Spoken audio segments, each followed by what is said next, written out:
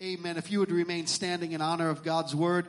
My text comes from Luke chapter number 11. Luke chapter 11, beginning in verse 1.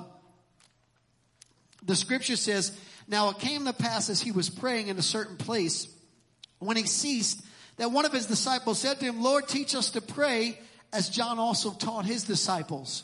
And so he said to them, when you pray, say, Our Father in heaven, hallowed be your name. Your kingdom come, your will be done on earth as it is in heaven. Give us day by day our daily bread, and forgive us our sins, for we also forgive everyone who is indebted to us. And do not lead us into temptation, but deliver us from the evil one."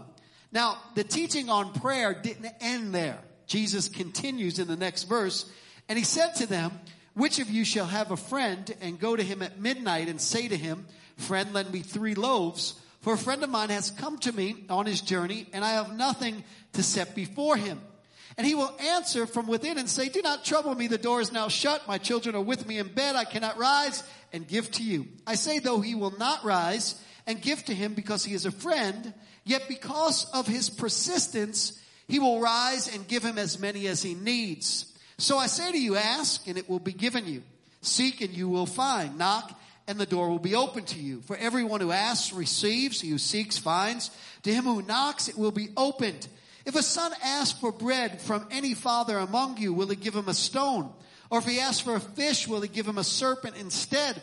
Or if he asks for an egg, will he give him a scorpion? If you then, being evil, know how to give good gifts to your children, how much more shall your heavenly Father give the Holy Spirit to those who ask him?" Matthew's gospel says, "How much more shall your heavenly Father who is in heaven give good things to those who ask him?" And then one more scripture, Matthew chapter 27 verse 46 says, "And about the 9th hour Jesus cried out in a loud voice, Eli, Eli, lama sabachthani," that is to say, my God, why have you forsaken me?" Today we are continuing in our series, Good Father, and I want to minister to you from the subject, He may be your God, but He's my Father. He may be your God, but He's my Father. Let's pray. Father, in the name of Jesus, would you minister life, and would you minister vitality and strength to each one of our spirits? Would you encourage us, help us to serve you better by equipping us with your word? We pray in Jesus' name. And everybody said, you may be seated. We're in this series called Good Father. And the reason why we're doing this series is because life has a way of spoiling our expectation of the goodness of God.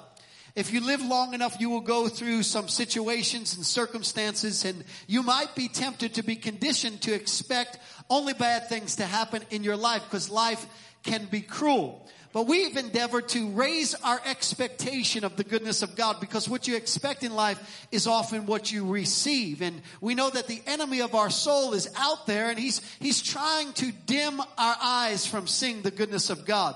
God wants us to see His goodness more than anything else. Matter of fact, you might remember the story of Moses and God. And Moses says to God, God, I want to see you. And of all the things that God could have responded to Moses, He says, I'll make all my goodness pass before you. When I thought about that, I thought, God, you could have said anything to Moses in that minute. You could have shown him any aspect of you. But the aspect of you that you chose to show him was your goodness. Why is that? And God said, because that's what I want you to see.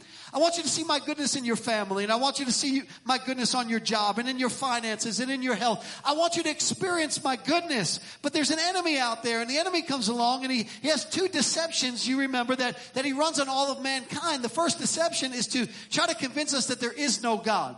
And for those of us that are in church and watching by television or online or wherever you're watching from, we believe in God. We believe that God exists. We believe that God is the Father of our Lord and Savior, Jesus Christ. We believe that. But sometimes we have some doubts that creep in as to whether God is really, really as good as the Bible says that He is. And so what we've been doing is we've been combating that kind of deception that comes into all of our lives and knocks at all of our doors from time to time. Well, what the scripture says about God.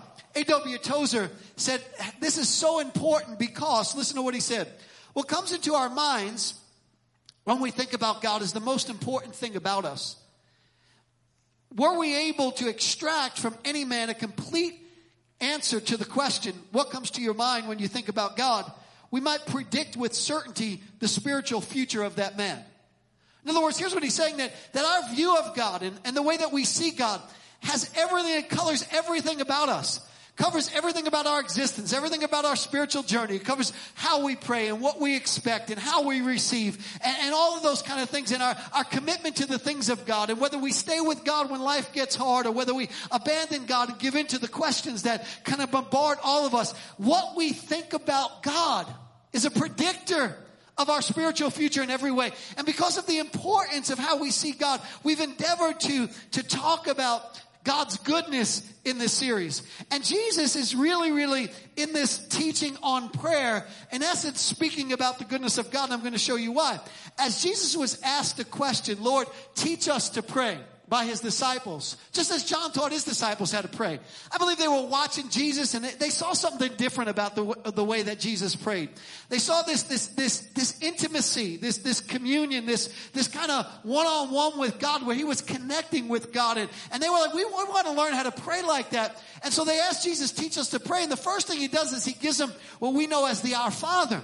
And we think that's all he taught them about prayer. But he went on and he gave them this parable. I call it the grouchy neighbor parable. The grouchy neighbor parable. Anybody have a grouchy neighbor? Anybody ever have a grouchy neighbor? Grouchy neighbor people? Right. We all have grouchy neighbors. When I was growing up, I remember this one neighbor who was really grouchy. He was the grouchiest of them all. Matter of fact, in the neighborhood I grew up in, it was kind of, a Staten Island neighborhood. Everybody knew each other. The houses were so close together. On my block, we called it a block, not a road or a street. We called it a block. On my block, there was about 20 kids, and we all hung out together, and all the families knew each other, and we were always playing in the middle of the street. That was where we played. We didn't play anyway, we'd go out right there. We'd paint bases on the street for our wiffle ball games and our stickball games, and the houses were so close to the street and so close to one another that our parents would just leave the front door open, and every now and again they'd look out, make sure we're okay. It was not uncommon to come home from school and to have one of the neighbors over the house having coffee with my parents. And if they weren't having coffee in the house, they were hanging out on the stoop, the front stoop. That's Staten Island for porch. But it's made out of 4x4 cement. And so it doesn't qualify as a porch. We call it a stoop. And so everybody would hang out with everybody. Everybody loved one another, except for this one neighbor on the block, Mr. and Mrs. Schmidt. And Mr. and Mrs. Schmidt, they made it clear they didn't like anybody, didn't want to hang out with anybody, never showed up for block parties when we shot off fireworks. They never came out to enjoy the fireworks. They just kept to themselves. And so we as kids, we thought it was our job to annoy Mr. and Mrs. Schmidt.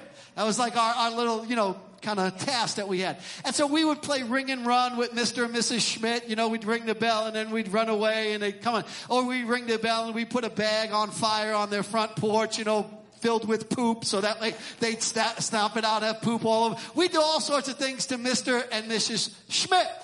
And he didn't really appreciate our humor that much. And so it came to a point where whenever we did stuff to Mr. and Mrs. Schmidt, he would go get his big giant German Shepherd and he would chase us down the block with the big giant German Shepherd. Now I'm thinking, what did he think in his mind was going to happen? Like if he caught us, was he going to allow the dog to maul us? I don't know. He never caught us, but I just remember as a kid just running for our lives because here came Mr. Schmidt and his big giant German Shepherd. Well, one day when we were running away and Mr. Schmidt was following us with his big giant German Shepherd, we ran past my friend Richie DeMarco's house. And Richie DeMarco's dad just happened to be outside. And he saw the guy chasing us with the big giant German Shepherd. And let's just say Richie DeMarco's dad had a few connections. And so he decided to teach Mr. Schmidt and the German Shepherd a little lesson with a Louisville Slugger. And from that day forward, Mr. Schmidt and the German Shepherd never again chased us down the block ever. And I thought he just had a change of heart, but then I found out it's because neither him or the dog could walk. That was the neighborhood that I grew up in. Mr. Schmidt was our grouchy neighbor. And Jesus tells a little story that I can really relate to because I always remember Mr. Schmidt. And I remember how he tells this story about this other grouchy neighbor, but he wasn't grouchy because he would chase people around with German Shepherds. He was grouchy because he wouldn't share his food with his neighbors. And some of you are going, are you kidding me? What's the moral equivalent of that? How could, chasing kids with a German Shepherd and not sharing your food be equally as grouchy? Well, let me explain, as Ricky Ricardo would say. In Bible times, hospitality was a really big deal. It was such a big value that if you wanted to be an elder or deacon in the church, the Bible said you had to be given to hospitality. You had to be willing to have people pop in on you and spend time with you, and you had to like people. It's amazing today, whenever I meet ministers and pastors and that don't like people, I'm like, why are you in ministry? Ministry is all about people. You're supposed to enjoy people, like hanging out with people. And that's why whenever anybody says to me, Pastor, we know you're busy, but can we, don't say that to me. Don't say we know you're busy. I know you're trying to appreciate my time and everything, but I just want you to know I enjoy people. Matter of fact, I would rather hang out with you than almost do anything else. I'd rather do that than preach. I enjoy spending time with people. And in Bible times, hospitality was something that was a really, really high value. And so here Jesus is telling this parable. And this parable is a parable that everybody is supposed to understand, because a parable is a story that everybody can relate to that has a spiritual meaning. And hospitality was such a big deal that in Bible times, they would even leave their front doors open. And the reason why they would leave their front doors open is it was a signal that if you were a traveler in Bible days, there weren't places to stop off on the side of the road to, get fed. You couldn't stop at McDonald's. You couldn't go to KFC. You couldn't go to Chick-fil-A. You couldn't go to Robex or wherever it is that you go. You couldn't go to any of those places. And there wasn't hotels that were just like kind of right there on the side of the road. So oftentimes people would travel through villages, and the villagers would leave their doors open as an invitation for people to come on in. We'll give you a meal and we'll give you a place to stay. It was like their version of Airbnb, except they didn't get paid for it in Bible times. And so the doors would be open, and Jesus is telling this story and how this one particular guest stops in at this villager's house. Now in Bible times, if a guest came from outside of the village into the village and stayed in your house, you were responsible with the whole village to provide for that person in a way that would represent the village well. And so the house that this guy stops over, the guy's kind of not expecting him, and he says, I don't have anything to feed him with. Now, this doesn't really mean that he didn't have any food in the house. What it means is kind of like the same as when we say we have nothing to wear. When we say we have nothing to wear, we don't mean that we're only going to places from now on, clothing optional. That's not what we mean when we say we have nothing to wear. What we really mean is that, it's coming off of winter here. My body is quite not in the shape where my summer and spring clothes look that good on me. That's what we mean when we say we have nothing to wear. And so when they say we have nothing to eat, it's not that they don't have food. It's that they don't have enough food or to make the village look good. So the one villager says, hold on to the guest, I'll be right back. And he goes over to the other villager's house, a neighbor's house, and he knocks on the door, and it's like in the middle of the night, and he knocks and he knocks and he knocks and he knocks and he knocks, and the guy's not waking up, and so he's pounding on the door, and finally the guy's like, what? And he says, I need 3 loaves of bread. And I'm like, you're going for food, to make somebody a meal, and you're asking for just 3 loaves of bread? Why just 3 loaves of bread? Well, if you're Italian, you understand why the whole meal starts. You build the meal around the bread. In Bible times, the bread was such a beautiful thing because it was like the fork and the knife. They ate out of bowls in Bible times, and they dipped that bread in there to get all that goodness, kind of like dipping Italian bread in Sunday gravy. Nothing better in all the world. But the real reason why he's asking for bread is because he's kind of appealing to the generosity of the neighbor. He knows that if he says, can I give you bread? The neighbor understands that really that's a request to help him out with the meal. And so the neighbor's probably going to turn around, and the neighbor's going to say to him, well, do you need more than bread? How about some lamb? How about some matzo ball soup? How about some pork? No, they wouldn't ask for pork in Bible times. And so everybody is expecting the neighbor to give the guy some food, to put it before the guest, to represent the villager well. Everybody knows that's the way the culture of the time happens. And then Jesus adds this grouchy neighbor twist. And he says, but the guy said no. The guy said, nah, it's too late. Kids are already in bed. I'm just too tired. I'm not coming down. And then he ends it, and he says this, but I tell you, verse number 8, though he won't do it for friendship's sake, if you keep knocking long enough, he'll get up and give you whatever you need because of your shameless persistence. Now, this is a unique phrase, shameless persistence, because it seems like whenever Jesus tells a parable or a teaching on prayer, he seems to talk a lot about persistence. In Luke chapter number 18, Jesus gives another story, and he begins in verse number 1. He says, men ought always to pray and never to cease. And then he tells this little story, verse number 2 of Luke chapter 18. I'll read it for you. There was a judge in a certain city. He neither feared God nor cared about people. So this judge is not a good guy, right? This is so important to remember, right? Because if we don't understand that Jesus gave an example, he's talking about prayer, and he says we got a judge who's not a good guy. Remember that, because that's important in a minute. He says, and a widow of that city came to him repeatedly saying, give me justice in this dispute with my enemy. And the judge ignored her for a while, but finally he said to himself, I don't fear God or care about people, but this woman is driving me crazy.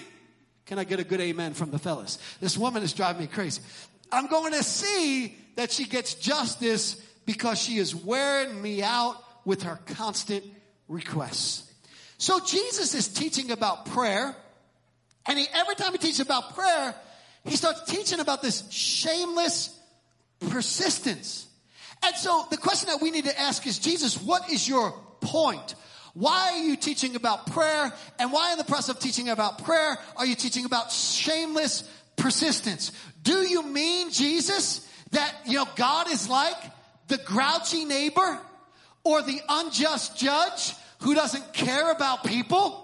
Do you mean, Jesus, that the way that we are supposed to get our prayers answered from God is to keep on pestering the tar out of God and annoy God and annoy God and annoy God and annoy God and annoy God until finally God gives us what we want to get us out of his hair? Is that what you mean, Jesus? Now, here's the problem.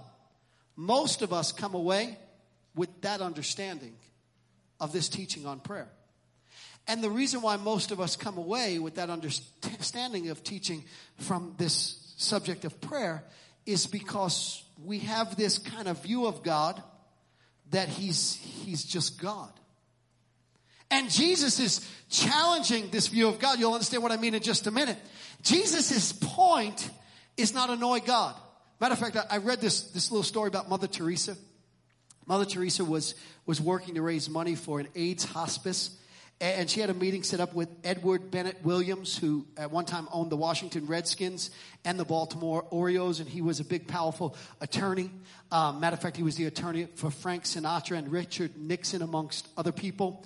And in his biography, the author tells of this time when Mother Teresa went to him to ask him for money for the AIDS hospice. And he didn't really like the AIDS kind of disease that much. It wasn't one of his favorite diseases to give to. And he had a partner by the name of Paul Dietrich. You may have heard of him. And he said to Paul, he said, I really don't want to give to this, but I've got this little Catholic saint who just keeps coming to me. And so they decided amongst themselves that they were going to hear her out. But after they heard her out, they were going to politely say no. And so in comes Mother Teresa, and she sits before them, and she gives them the whole spiel on why this is a good cause to give to. And they say, well, we recognize that and appreciate everything you're doing, but we don't feel like this is something that we want to do. And so Mother Teresa said, let's pray. So she prayed, and then after they got done praying, and the guys bowed their head, they said amen. She gave them the same spiel, word for word, over and over again. And they listened again politely, and they said, we're sorry, we appreciate everything you're doing, but we don't feel like we're going to give to this. And Mother Teresa said, well, let's pray. And finally the guy said, all right, give me the checkbook. Is this what Jesus is after? You go to God, and you have a conversation with God, and you go, God, I'd like you to, help here, intervene here, do this, do that. And God's just like, no. And you go to God, okay, I'll pray again. And God's like, oh, still no. Let me pray again. And you're like, oh, okay, still no. I'm going to pray again. And finally, after a while, God's like, all right, already here. Is that what Jesus is after? No, not at all. Matter of fact, this is not a parable of comparison. This is a parable of contrast. Look at what Jesus goes on and he says here. First thing I want to teach you is Jesus is teaching God is not like a grouchy neighbor or an unjust judge. God's not like that.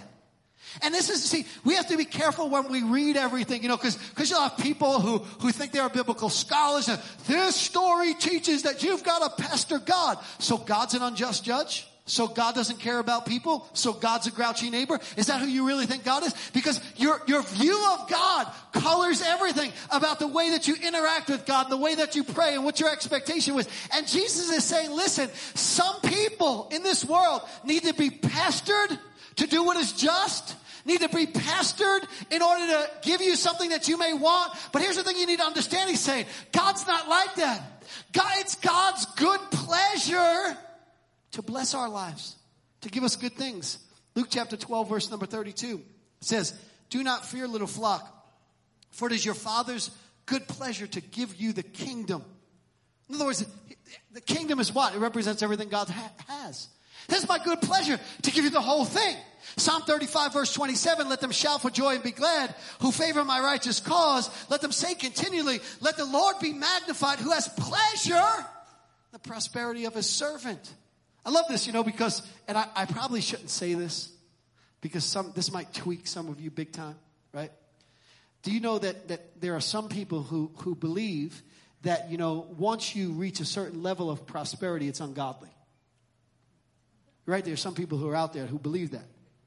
For example, and Jesse Duplantis is a friend of mine. He's coming in a few weeks. Some people are like, I can't believe you're letting him come to the church. He's got too much money. Well, wait a second. My Bible says God takes pleasure in the prosperity of his people. Well, what does that mean? Anybody ever hear of Abraham? Anybody ever, can I see your hand if you ever heard of Abraham? Anybody know how rich Abraham was? Really rich. Anybody ever hear of Solomon? Even richer than Abraham. Anybody ever hear of David? Right? David had a treasury, right? Where he just would go into the treasury and take out millions and millions of dollars and support the kingdom of God with it. Here's my point. My point is that God wants to bless our socks off. God is not a reluctant giver. God is not somebody who's sitting there going, just twist my arm a little harder and just pray more and more and more and more and wear me down, and then finally I'll give you something. That's not what the Bible teaches. Matter of fact, Deuteronomy chapter 28, verse number 11, in the Message version says, God will lavish you with good things.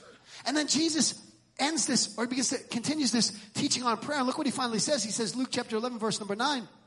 He says, so I say to you, ask, and it will be given you.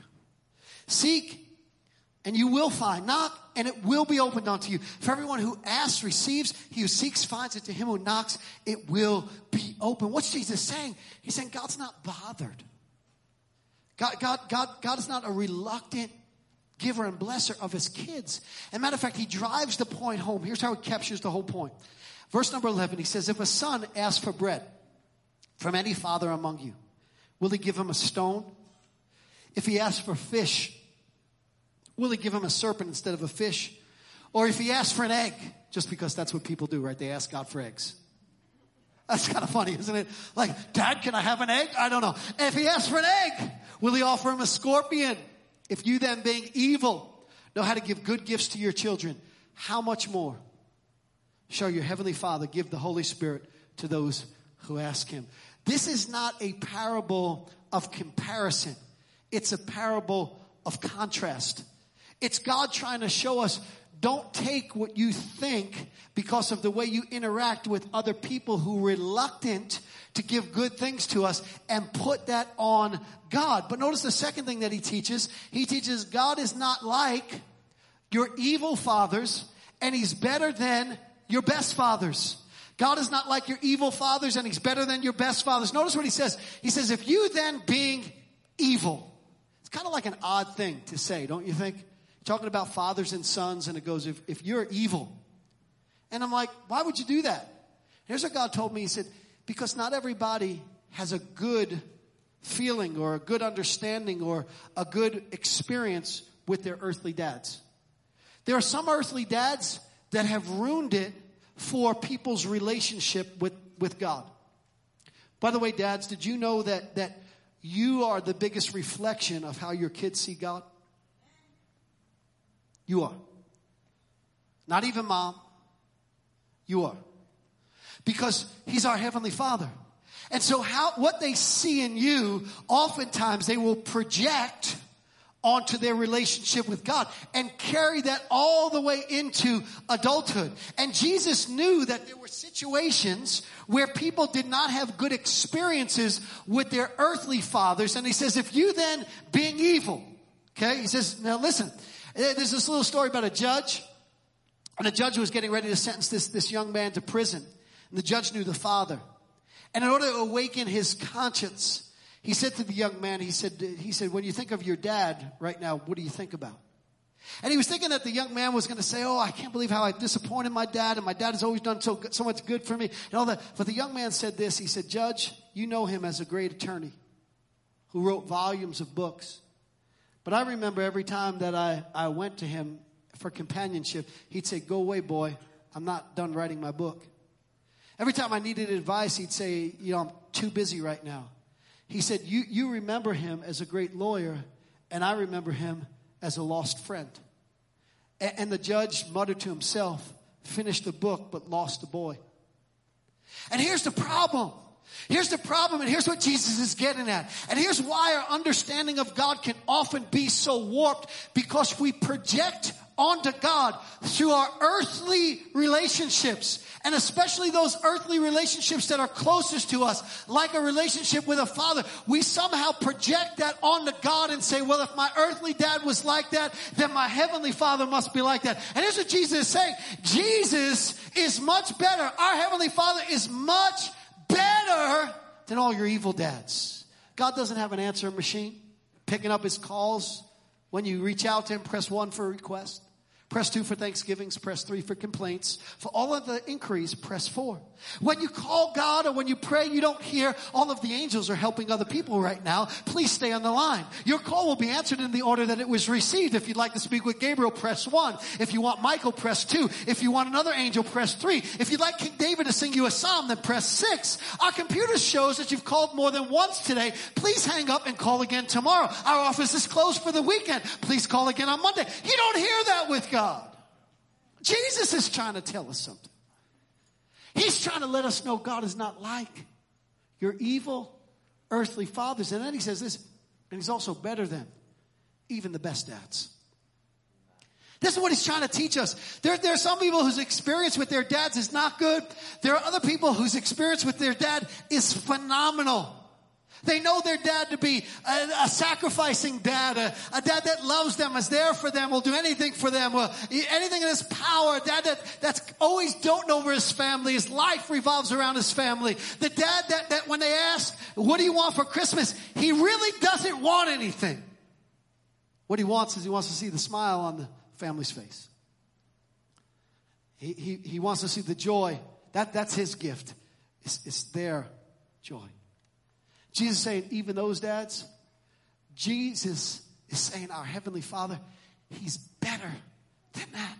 What he's telling us is this is not a parable of comparison. It's a parable of contrast. And then he closed it out, and here's the huge point. Here's the thing that I really want you to get. He closes it out by challenging our paradigm of, is this big, giant, benevolent, transcendent being just God? Or is he your father? See, we can look at God in one of two ways. We can look at God strictly as God. And if all he is God, there's this kind of religious relationship that we have with him. Where he's just kind of out there, kind of watching over, and if he feels like it, he'll do it. If he doesn't feel like it, he won't, and he'll get us, and he'll whip us, and he'll do all these kind of things. And Jesus is challenging this paradigm for us to understand that even though he might be God to some people, who he really is Father to us. Jesus wants us to flip the paradigm to not he's God, but our Father happens to be God. There's a big difference between the two. Watch this. I heard this little story about a Roman emperor. And he just had this great victory. And in ancient times in Rome, whenever you'd have a great victory, the emperor or the victor would parade through the streets. And they would have this big fanfare, and all the army and the spoil and all of the captors would be in this trail, and it parade them through the streets. And I heard the story about this one time this Roman emperor did that, and the streets were lined with the people waiting to cheer him on because he had won this great victory, and the Roman soldiers and legionary were lining the streets to make sure that nobody charged the emperor's chariot as he was taking his victory march or parade around the city. And a short way down the road, there was this dais, and on the dais would be the empress and the empress's family. And the younger son was there, little boy, and when he saw his dad coming down, without his mom knowing, he slipped down from the dais and made his way through the crowd, and he tried to slip under one of the soldiers' legs and to go see his dad, and the soldier saw him but didn't know who it was, and scooped him up and held him and said, "Boy, you can't just run out there. Don't you know who that is? That's your emperor." And the boy laughed. He said, "He might be your emperor, but he's my daddy." Do you see the difference? Do you see the difference? He might be your God, but he's my daddy. He might be your God, but he's my father. My father just happens to be God. And when you realize that your father is God, something happens. Something changes in the way that you approach, in the way that you relate, and the way that you talk to, and what you expect from him. I read an excerpt from Tim Keller's book. Actually, sorry, it wasn't a book, it was an interview. Tim Keller's a pastor who pastors in New York City, pastors a great church called Redeemer Church. And he was asked about the importance of seeing God as Father. And he said, a fruitful prayer life requires a foundational conviction that God is my Father, that he is totally for me without hesitation on his part, that he is wholly for my good. He said it has to be foundational, or Jesus wouldn't have started the Lord's Prayer with the words, "Our Father." Then he said this: some Bible scholar may find me an exception to what I'm about to say here, but I don't think Jesus ever addressed God without calling him Father. And so it must be foundational. I would say it's foundational because the word Father, that you are my Father, when you have that word, you essentially have the gospel in miniature. He said, if God is my boss, if he is my employer, then even though he might be a very good boss or a very good employer, nevertheless, in the end, he is not unconditionally committed to me. If I act up, he may give me a break or two, but eventually my boss will say, "I'm sorry, you're terminated." And so if I forget that God is my Father, I may come to him in prayer, basically in a mercenary way, basically saying, "I'm going to do this, this, this, and this, and now you owe me this, this, this, and this." First, that destroys our ability to adore God, but secondly, it makes prayer a way of manipulating God. He said, I have 3 sons, and I know growing up that they were always at different places. If one of them was acting up, if one of them was actually being a little bit more disobedient, a little bit more rebellious, or something like that, as a father, if anything, my heart went out to them more. I actually got more involved with him because I am not his boss, I'm his father. And so when I know that when I call God Father and I'm coming in Jesus' name and I'm coming because of God's grace and because Jesus died for me, I know that God is unconditionally committed to me. And then he said this: so to call God Father enhances everything you do in prayer. If you don't know that God is your Father, it flattens and reduces and thins out every kind of prayer. Wow! Amazing! What's he saying? He said he may be your God, but he's my Father.